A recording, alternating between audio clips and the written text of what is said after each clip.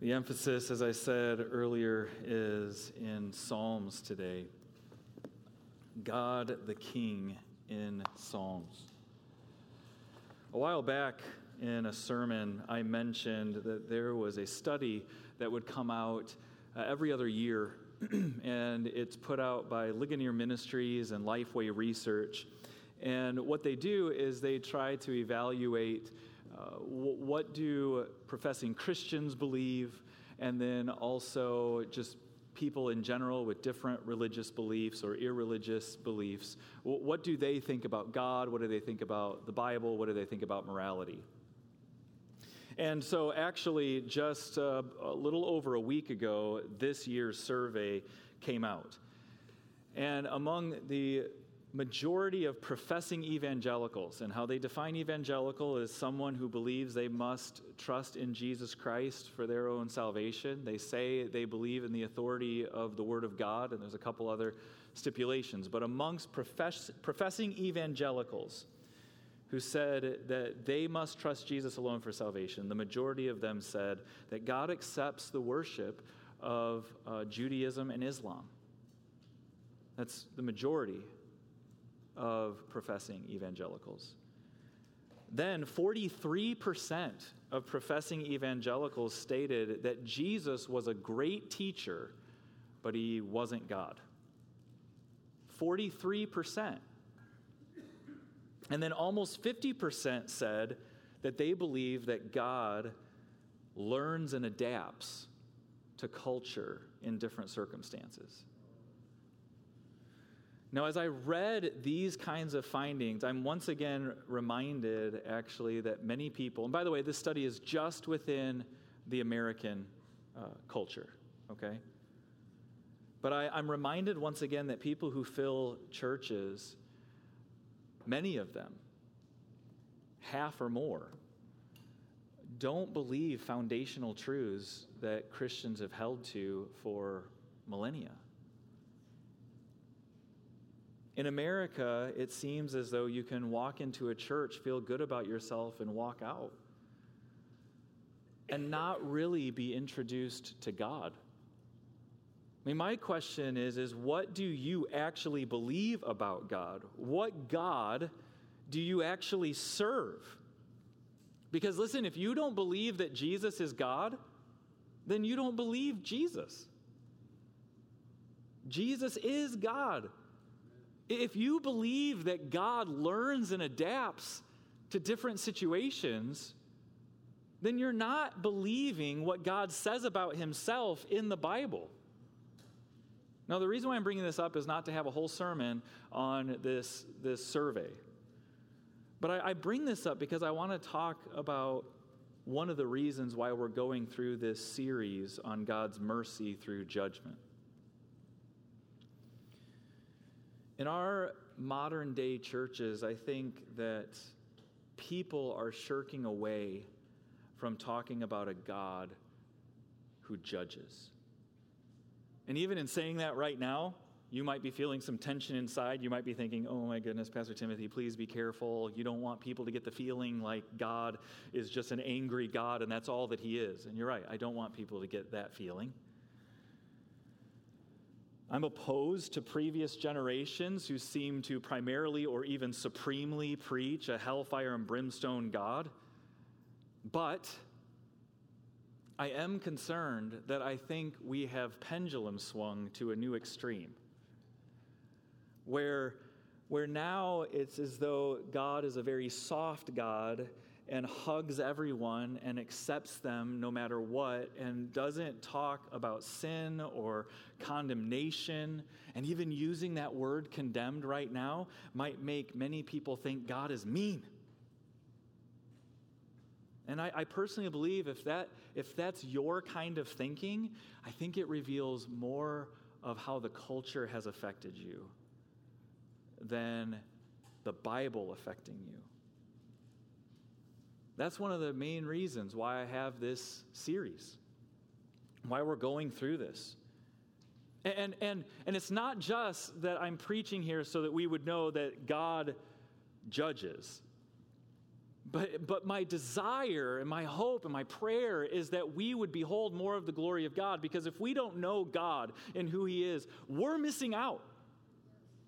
We're missing out on life. We're missing out on glory because we don't know God as He has revealed Himself to be. And so I'm going to read this passage that I've read the previous weeks in this series from Exodus 34. And as God comes to Moses, we read this: "The Lord descended in the cloud and stood with him there and proclaimed the name of the Lord. The Lord passed before him and proclaimed, the Lord, a God merciful and gracious, slow to anger and abounding in steadfast love and faithfulness, keeping steadfast love for thousands, forgiving iniquity and transgression and sin, but who will by no means clear the guilty, visiting the iniquity of the fathers on the children and the children's children to the third and the fourth generation." And then we're told, and Moses quickly bowed his head towards the earth and worshiped. God reveals His name, which is another way of saying God revealed His glory to Moses. And once God revealed His glory to Moses and stated these things, guess what? Moses' response was not, "Yikes, God, that's a little harsh. Oh my goodness, you need to get a human PR agent, because we've got to tone down on this visiting the iniquities on the third and fourth generation kind of thing. Can we just set that off to the side?" No, instead, what we're told is that immediately, quickly, Moses bows down to the ground and worships God. And sure, I'm concerned. My soul is burdened for people not only in the world around us, but for people in churches who have lost sight of who God is. They've lost sight of His glory. And so my question to you is, do you want to know the glory of God? Does your heart resonate and say, "God, show me your glory. I want to behold you with eyes of faith"? If that is your prayer, then we need God the Spirit to reveal to us God's mercy and God's judgment. Now, with that said, moving into today's sermon, I do want to give a little bit of a backdrop of previous weeks in this, just to bring us all up to speed. Kaiki preached last week, and there's a little bit of a break in the series. So if we go back to the first week, what I did was basically give an overview of the entire Bible from beginning to end, and we were introduced to how the Bible reveals God to us. That God is the creator, He is the sustainer of life, but He is also life Himself. And He created human beings in the most privileged position possible. And human beings are utterly dependent on God for everything, and utterly dependent on God for life itself. God is life. And then we saw humans have rejected God. Therefore, we see you can't reject life and have life. That's what I kind of worded it. Human beings have rejected life, and if you reject eternal life, then you get eternal death. And yet, even in the midst of that sermon, we saw how God showed mercy through His judgment over Adam and Eve. That He judges, but then He says there's going to be this one to come who's going to crush the serpent. And then we go through the Scriptures, and we see many examples in the Scriptures of how God judged because of sinfulness, but then also how God is promising mercy to creation all the way until there's going to be a day where God has a final judgment, and there will be no more sin, and a new heaven and a new earth, and there's going to be a perfect world. But God does all of this to summon people to look to Him and find life in Him. In the second week, we took a smaller portion of Scripture, just the Old Testament, but then I even narrowed it down more to talk about Jacob and his wrestling. I wanted us to see how through Jacob, who is an example of Israel, I wanted us to see how God reveals His mercy through judgment to the nation of Israel, and that's an example of how God relates to the world as well. And so we saw Jacob's life and how Jacob always was heel-grabbing for control, and he didn't trust the Lord. But there is this pivotal moment in his life when he wrestles with God, and then it seems as though he surrenders, he submits. He saw that God is better. And so we looked in the nation of Israel and also saw how they would wrestle with the Lord, because Israel refers to, the name Israel is he prevails. God prevails. He wrestles and wins. And the question that comes to us is, are we going to wrestle with God and see him win, or are we going to turn to our own ways like Israel did so many times? Because again, remind ourselves, if we reject God who is life, the consequences of judgment are condemnation, because you can't have life. You can't reject life and have life. Now, right now, even still, some people might be feeling uncomfortable with what I'm saying. And some people might say, why do we have to emphasize this idea of judgment with God? And I'll just give you an illustration. Hopefully it's helpful. I remember years and years ago when, I think before Tracy and I even had kids, we were driving from South Carolina, where we used to live, up to Illinois. And we were getting close to Indianapolis, and we wanted to stop for lunch.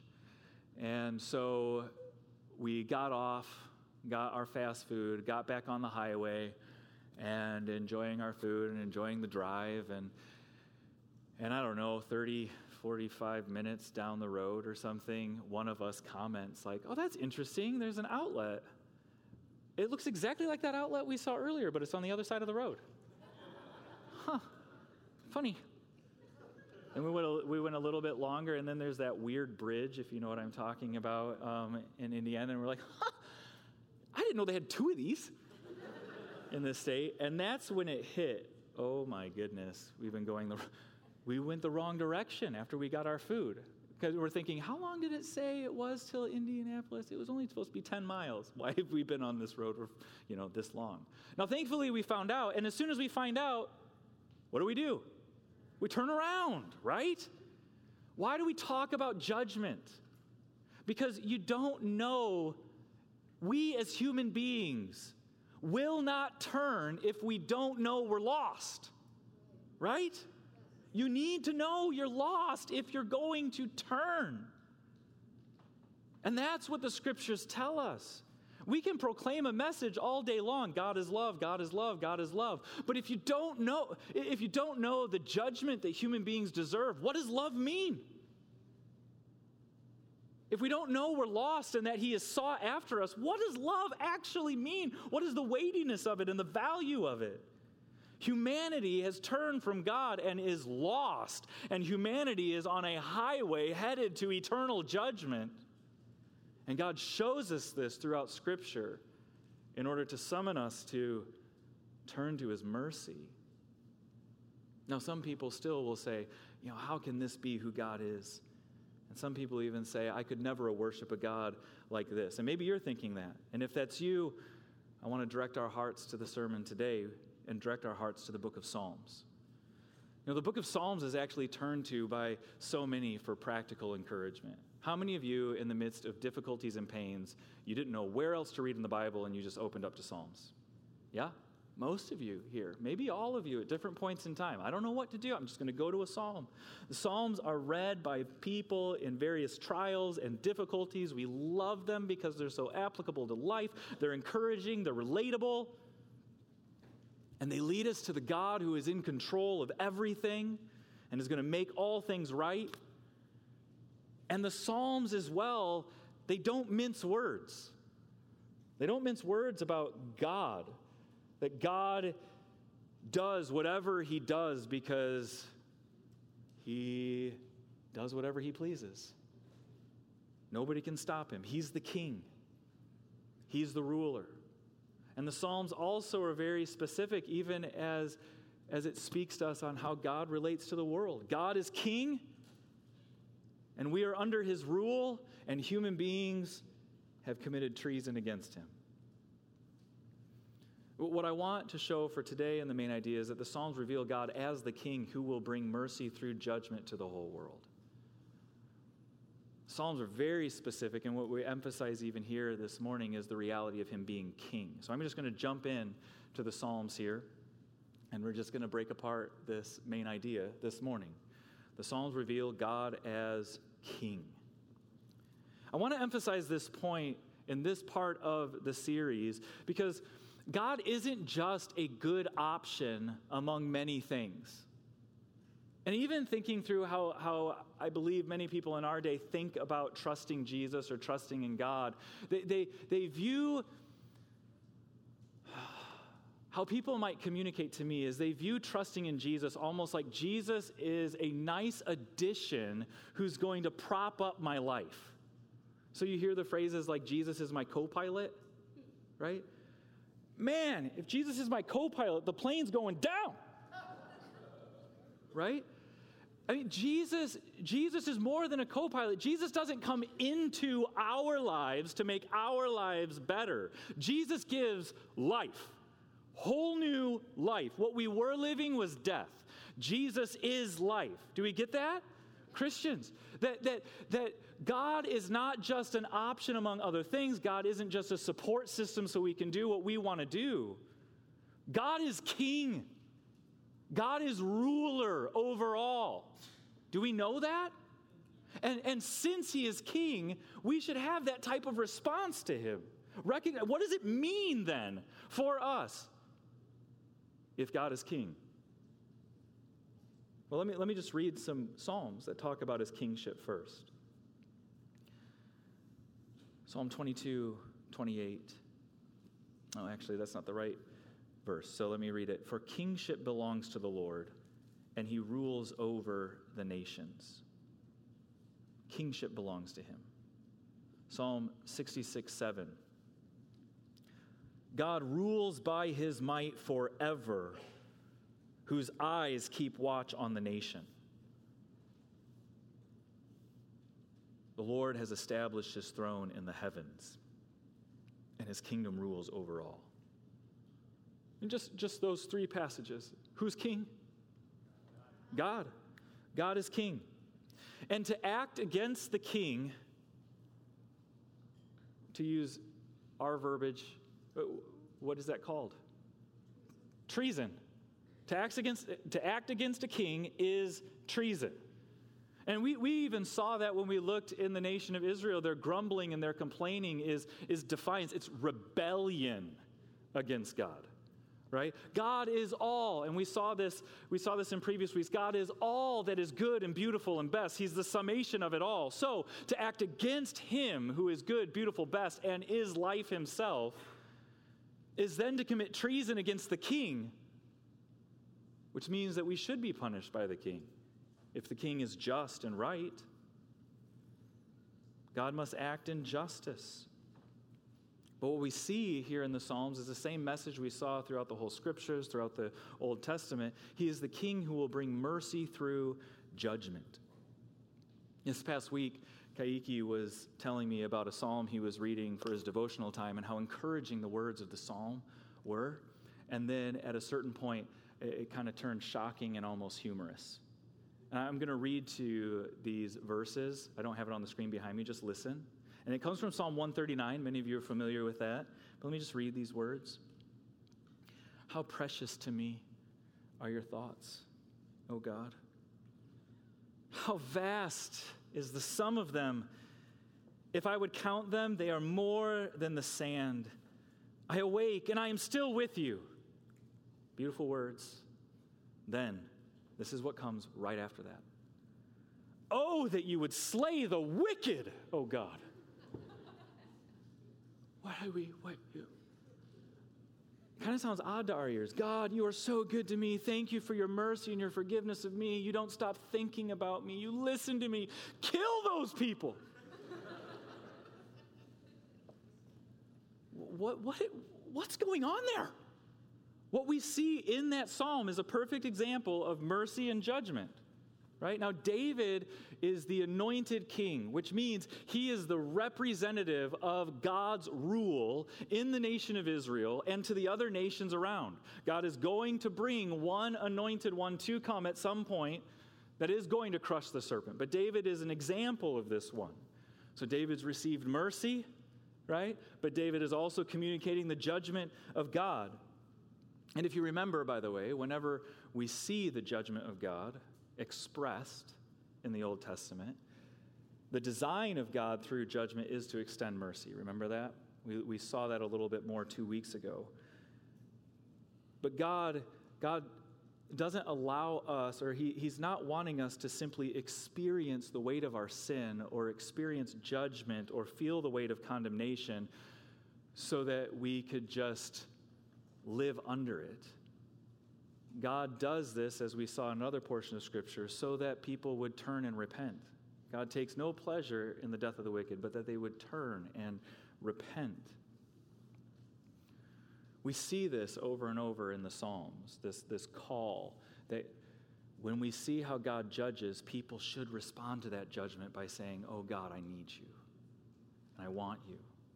This reminds me of the Apostle Paul's words in Romans 9, which, while Paul is talking about something else, it reveals the character of God, where Paul asks the question, what if God has endured with much patience vessels of wrath prepared for destruction? I'm just going to stop here. When he's talking about vessels of wrath prepared for destruction, he's talking about people who don't trust Jesus, people who are still in their sinfulness. But he says, what if God has been patient towards them? For what purpose? In order to make known the riches of his glory on vessels of mercy, which he has prepared beforehand for glory.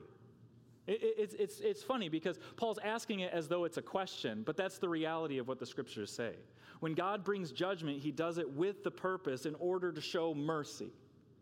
And that's what we see in the Psalms. You can't know fully mercy if you don't know judgment. Now, I think that the truth of judgment and mercy is extremely clear in Psalm 2. And I'm going to ask you if you could turn your Bibles to Psalm 2, or whatever device you might have that has Psalm 2. And if you don't have a Bible and you don't have a device, I'm sure somebody in your row would be willing to share it with you. And if you aren't able to follow along, I'll try to read it to make it make sense. It was read earlier in the service as well. But Psalm 2 comes at the beginning of the Psalms to help us to understand how God relates to humanity. And we read this. Why do the nations rage and the peoples plot in vain? The kings of the earth set themselves, and the rulers take counsel together against the Lord and against his anointed, saying, let us burst their bonds apart and cast away their cords from us. He who sits in the heavens laughs. The Lord holds them in derision. Then he will speak to them in his wrath and terrify them in his fury, saying, as for me, I have set my king on Zion, my holy hill. I will tell of the decree. The Lord has said to me, you are my son. Today I have begotten you. Ask of me, and I will make the nations your heritage and the ends of the earth your possession. You shall break them with a rod of iron and dash them in pieces like a potter's vessel. Now, therefore, O kings, be wise. Be warned, O rulers of the earth. Serve the Lord with fear and rejoice with trembling. Kiss the Son, lest he be angry, and you perish in the way. For his wrath is kindled quickly. Blessed are all who take refuge in him. Well, what do we see here? At the end of this psalm, Psalm 2, we read, blessed are all who take refuge in him. And that's actually a really important phrase in this psalm because it connects us to the beginning of Psalm 1. If you have your Bibles, just look right at the beginning of Psalm 1. And what's the first word of Psalm 1 that we see? Blessed. Blessed is the man who walks not in the counsel of the ungodly, nor stands in the way of sinners, nor sits in the seat of the scornful. But his delight is in the law of the Lord, and on his law he meditates day and night. You start reading about this blessed man in Psalm 1, and if you compare yourself to the blessed man, like, hey, maybe that's me.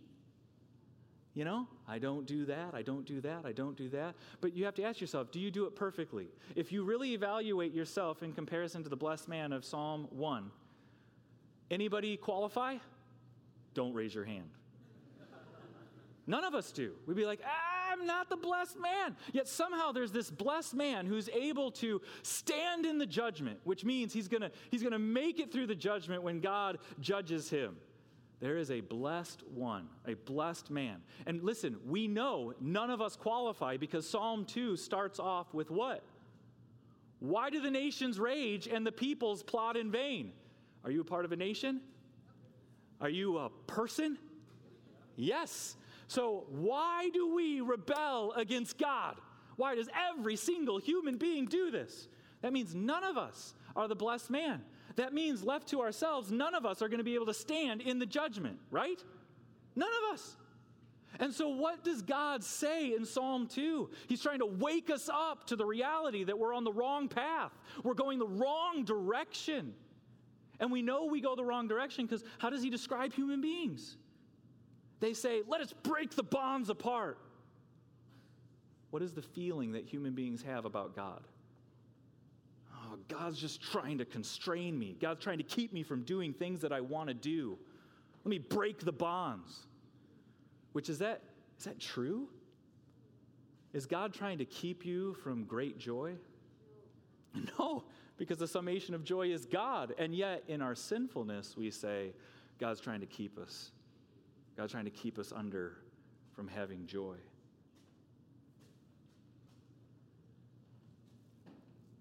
And yet, where does this psalm go? He shows us the destination. He shows us how people are acting, how people are responding. And then we see this Son that's being spoken of, who is also the Lord.